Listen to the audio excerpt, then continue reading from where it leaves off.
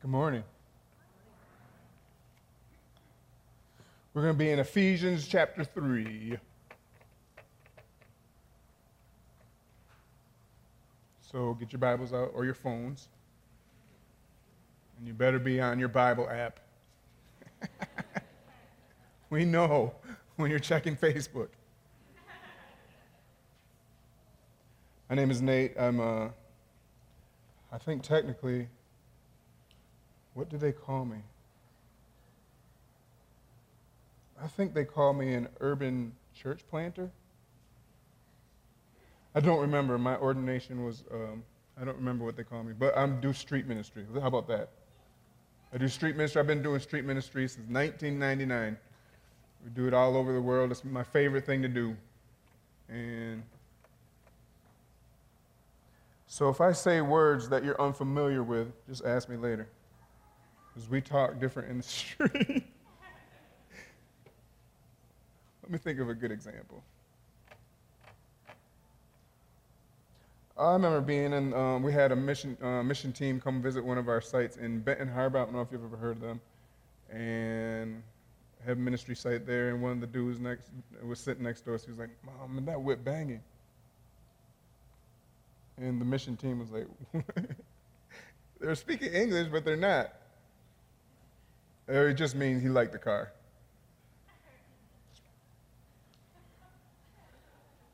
So it's been a couple times when I've been preaching and I'll say something and I can see they're looking at me curious. Like, what does that even mean? Don't worry about it. The Holy Ghost will tell you. Holy Spirit, wait, where are we at? Holy Spirit will tell you. Okay, sorry. What I'm going to do, I want to just, I'm going to intertwine like kind of who we are in the ministry of Hesed, and then along with like a word from the Lord about maybe the church and how we should be thinking about ministry and how we should start acting. Is that all right?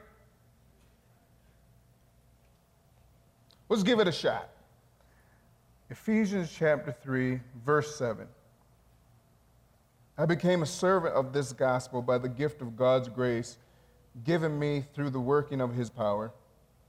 Although I'm less than the least of all the Lord's people, this grace was given me to preach to the Gentiles the boundless riches of Christ and to make plain to everyone the administration of this mystery, which for ages past was kept hidden in God who created all things. His intent was that now, through the church, the manifold wisdom of God should be made known to the rulers and authorities in the heavenly realms, according to his eternal purpose that he accomplished in Christ Jesus our Lord. In him, and through faith in him, we may approach God with freedom and confidence.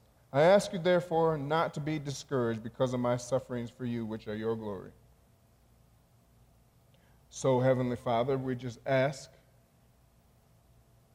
won't you send your Holy Spirit and guide us into everything that you want for us this morning? We're coming here from different walks of life, different homes, different situations, but we're here now. And we didn't have to be. So now that we're here, breathe life into us and fire us up to go back into your world and to love on everyone.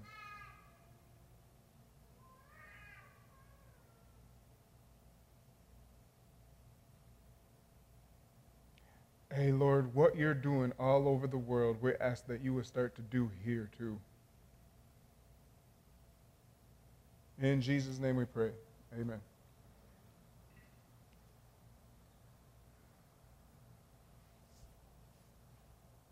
All right, verse 10. You see where it says his intent? So God's intent was that now, through the church, the manifold wisdom of God should be made known to the rulers and authorities in the heavenly realms. And you see that word manifold? Manifold. It's the Greek word is poikilos. And it means the many different colors. So another way to say it would be the many different colored wisdom of God. And actually, it's the same word that they use for the word embroidery. So if you've ever seen a piece of embroidery where all the different threads go together to make this amazing piece, and this just said that God's intent was not now through who? The church. So us, through us, God's intent is that through us, he's going to make known the many different colors of wisdom that he has to even the principalities and powers and rulers in the air. So even the angels are going to learn about how amazing God is through his people showing off his wisdom. And we're done. No, I'm just kidding. We could be done after that. That's enough to sit and meditate on, don't you think? You sit and think about that for a couple minutes. Now, so hear that. Now I'm going to show you some statistics that I got out of two main books particularly. One is called Almost Christian by Kenda Creasy Dean, and it's on the spirituality of teenagers in Canada and the United States. And then the other one is called Unchristian by Gabe Lyons. It's also about spirituality, but it's about the spiritual situation in particularly the United States. I got those statistics. Now I put them together, and we're going to put it together with the stats about Wayne County, which is, you'll see. Hold on. In the book, in both of them, they're pretty close to the same when it says about 80% of adult Americans with no church affiliation at all. And since those books are about 5 years old, it's even a little bit worse than that. They say right around 17% of adult Americans attend church on a regular basis. And a regular basis for them means once a month. If you attend church once a month, you're a regular church attender for these researchers. All right, got it? Population in Wayne County from 2014 census about 1.7 million. So that means if we took the statistics from the books and put it over the population of Wayne County, that means in general there are about 1.4 million in Wayne County with no church affiliation at all. Make sense? Next. Of that 1.4 million, of anybody who is unchurched in the United States right now, there are 85%, they found, 85% who are willing to have a discussion about the Lord. So they're still not going to any church at all, but still very willing to talk about the Lord, and that's 85%. That means that of that 1.4 million, there's almost 1.2 million that have no church affiliation and are very willing to talk about the Lord. Got it? Make sense? Next. Only 15% of those unchurched are open to discussing God, who are open to discussing God, would consider going to a church to get that spiritual need met. Does that make sense? So you have this big group of people who are unaffiliated with any church at all. 85% of that huge group are still willing to talk about the Lord, but only 15% of that group would be ever willing to even think about going to a church to get that spiritual need met. So what that means, well, here, that's easier to understand. About just over 1 million people in Wayne County alone that are open to talking about God who would not consider going to a church to get that spiritual need met. So that means we got to start thinking a little bit missionally, huh? They're not coming in here, but they're very willing to talk about the Lord, which means what? We got to get out there. Now, the thing of it is, one of the things that I really appreciate about missionaries and mission work is that they have a lot of opportunity to be really creative when it comes to how are we going to do mission work. Because if you're going over to an unchurched region, then what good would it do to build a church building? For what? You know why we have this building right here? So that we're not burning up right now. Or so that we don't get rained and snowed on. Huh? Because when we gather, we want to be able to gather in some type of comfort. Now, it's unnecessary if you go to an unreached people group. Why would you build a church building right away? You have no need. So you got to figure out, how are we going to get around the people if they're not going to come to a church building? Our friends Vern and Carla Sturk, who have done mission work in Chiapas, Mexico for about 40 years, they had the same issue when they went down to Chiapas, because Chiapas is the southernmost state in Mexico. They go down there, and there was basically a really perverted form of Catholicism. It was all that was there. So not really anything going on as far as Jesus' work is concerned, and no need to actually build a church building. So, okay, we're here to impact people for Jesus. What do? Well, one of the things that Carla first saw was, you know what? I'm going to help the ladies bring water from the river every morning. So she just helped them every morning get up and help them. She's starting to build relationships. Vern said, you know what? I'm going to help the guys doing repairs on roofs. I can help in some way. He started helping people repair roofs. Just building relationships, getting around the people. Eventually, they started doing some school work, helping to teach and train the children. Eventually, they built a basketball court, taught them how to play basketball. But it was only like 10 years into their work there that they had their first convert. Because they had to get around the people had to start to trust them, then they had to start to work with them, then they had to start to ask questions about, now what is this about the Bible that you've been saying about, and then they start, okay, and they start to get around the people, and then they can start to minister the word. And 40 years later, there's a church building there now, and it's packed with people who have come to know the Lord, but that was not their first instinct, because why build a church building if there's no one to come to the church building? Really not a very good use of stewardship, not a good stewardship. But now, the thing that we've got to start to realize is that in our country, we have a mass exodus from churches. You know, I don't have to tell you that. You can see it. And the thing is, I really, really love gathering on Sundays. I love worshiping with other people who are in love with Jesus. I love spending time in prayer with other believers. But we've got to realize that can't be our main way to get to people, because you just saw how many people aren't even going to consider coming here, even though they're very open to talking about the Lord. That should mean something to us. And what I think is that we're going to have to start thinking with what I'm calling a missional imagination. What are we going to do to start thinking like missionaries? I realize from reading these books, and you can find the same statistics as I can, that United States has become one of the top receiving nations of missionaries. When the global Christian community looks around the world for places that there's opportunity to speak to people about the Lord, they look at the United States, they say, we better send a whole bunch of people.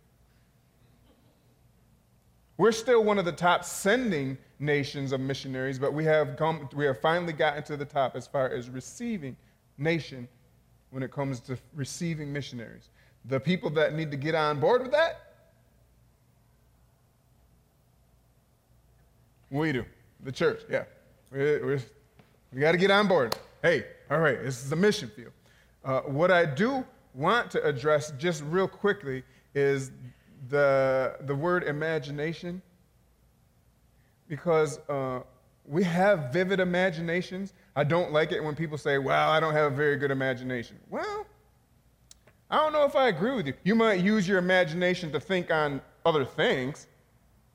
Yeah, but you still have a pretty good imagination. Ask moms and see if they can use their imagination to worry themselves into a panic. Huh? Oh, yeah. Dads, ask dads if they'll worry themselves into a panic attack over finances. Yeah. Or you just use your imagination on other things, because I personally believe that imagination is neutral. It can be used for good, and it can be used to harm us and to think on unrighteousness.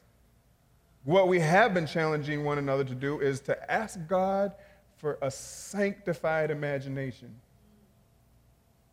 God, make our imaginations holy and start to shake us up internally about different ideas about how to reach the harvest. If you could do anything to reach somebody for the Lord, what would it be?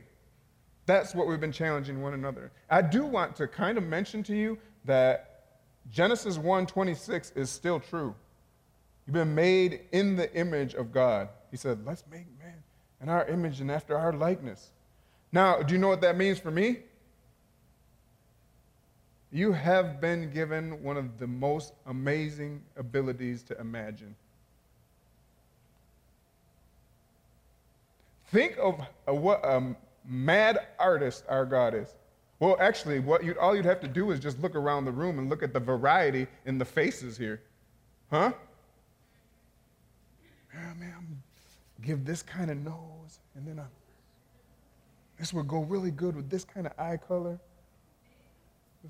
Imagine a God who comes up with a hippopotamus. Huh? For real. And the next breath is coming up with something like a kangaroo. How is this? Wow. And then said, we're going to make beings like us. Meaning, you got an imagination. And we've been called to show off the glory of God and his manifold wisdom to the whole world. And he actually has given us the assignment to show him off. So then what we have to do is, because I go into neighborhoods, and I think we started scouting in Detroit about 2.5 years ago. And all that means is we just go through the neighborhoods, looking and asking God, where do you want us to be? So when we found the place in Brightmoor, said, man, that's it. I knew it was it. It's just a regular looking house. What do you think, about 1,000 square feet? Maybe it's probably not even 1,000 square feet. But it's in the middle of a pretty hurting neighborhood where there's 2 houses between us and the liquor store. So we see people going by all day, every day. Not all day, because it doesn't open until 9. So between 9 and midnight, we see people going through back and forth and back and forth and back and forth. Perfect for what we want to do. Yep. So we get there, start fixing the house up a little bit, getting it ready to just love on people. My heart, and I have told everyone who comes in there or who starts to become part of our ministry, is that when people get to know our house and when people start to come into the house, that every single thing in the house is there to love people. So that means when it comes to loving people, the sky's the limit. Let me hear some of your best ideas. I know right away that I'll tell you right now that one of our best ministry tools in that house right now is the washer and dryer that we got from Grace Canton. Grace Canton said, hey, we got an extra washer and dryer. We're like, yes, because I want you to know that in some of these hurting neighborhoods, when it comes time to do laundry, do you know how much laundry costs? Laundromats are expensive. And if you're on a limited budget already, you're not going to take your last dollars to do laundry. You're just going to wear dirty clothes. So we got a washer and dryer. That thing gets used all the time. Hey, we had four different people who did laundry at our house yesterday. I had to stay up late because the dude was like, man, I just want this last load to get done. So, all right. For Jesus. Young kid, Meech is probably about 19, homeless in Detroit, has a duffel bag full of his clothes. Can I please wash them? Yes, you can. And while he's sitting there waiting for his wash to get done, guess what? Captive audience. Whatever we got to do. Vernon Carla said, hey, let's carry water with the people. We said, hey, let's provide a place where they could get their laundry done. Do you know how many people have come into the ministry house to take a shower? We were doing Bible study last Thursday, and the dude there was like, man, You don't care if I take a shower, do you? Do you know how many people in our neighborhood are living in houses right now without any water, any electricity, they're in a house without anything on? Yes, of course you could take a shower. Get in there. Here's a towel. Here's the soap. Enjoy yourself. Linger.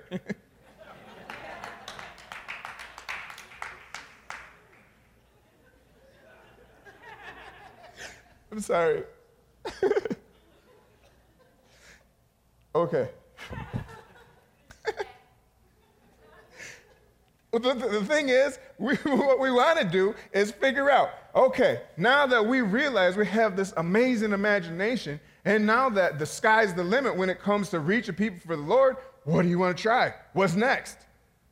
Let me think. Let's see if I got enough. Okay, I got, a while ago, the Lord told me to start doing my oil paintings only in the ministry house, because I used to do it off-site. And so I do oil paintings, and there are people that will come just to see the oil painting. They don't come for a Bible study. They won't come to get anything to eat, but they'll come to see if there's new art. This one right here, actually we sold it. It's not with us anymore. It's down in South Florida. Oh, well. It helped to support the ministry. It's called Sun is Rising. You see it's S-O-N. The sun is rising. It's out of Psalm chapter 2, and it's about the absolute, there is like the craziness of ever trying to stop a rising sun. You could never do it. And that's actually what Psalm 2 is about the Messiah who is going to be set on the hill in his throne, whether you like it or not. And there are people that are very much looking forward to it. That's why you can see some of the music. There are people, other beings who are a little bit worried about it. But whether you're excited or you're not excited, you're not going to stop the sun from rising. That took me, 30 seconds? I ministered to someone in 30 seconds using a painting. Missional imagination. What would you do? What would you try if you really believed God had your back?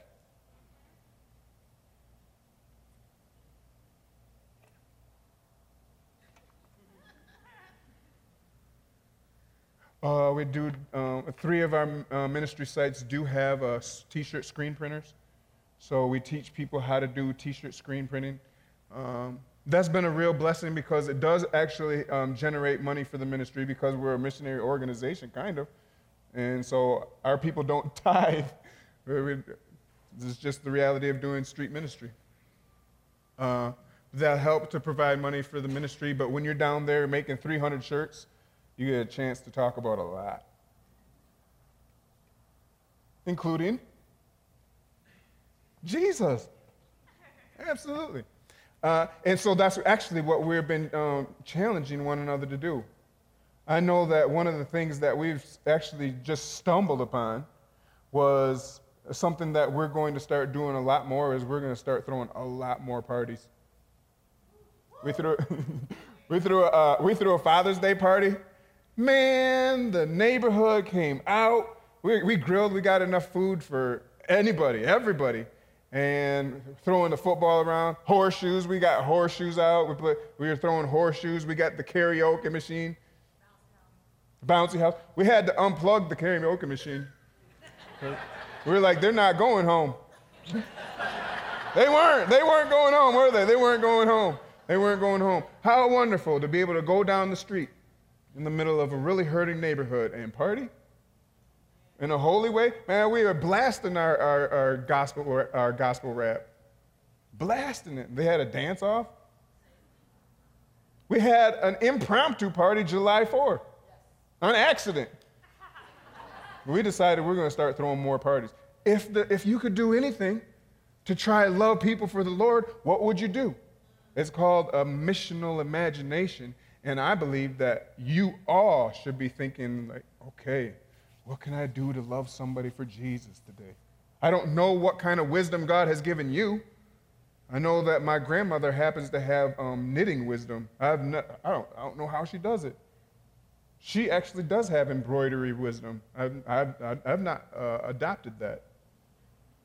I don't know what kind of wisdom God has given you, but he has given you wisdom to be able to show off his glory. And we as the church, now that we realize we're in a mission field, right, in our own nation, and we need to start learning how to use the imagination God gave us to win the harvest for him. So God, I'm asking that you, with all the power that heaven has, would shine down on our hearts and minds and open up our spirits to the infinite possibilities that you have. We know that it seems like you have become single-minded in winning your people back to yourself. Well, we want to join in on that. We don't want to get caught with just the same old every single day. We want to realize that you have given us amazing imaginations and many, many resources and many, many networking connections, and that with you and us, we can start to come up with some of the most amazing ideas on how to reach people for your glory. Lord, really, I'm asking that you would shock us with the ideas that we come up with. And years later, as we're all sitting at the great banquet, we'll laugh and laugh and laugh about how amazing and crazy you worked through us.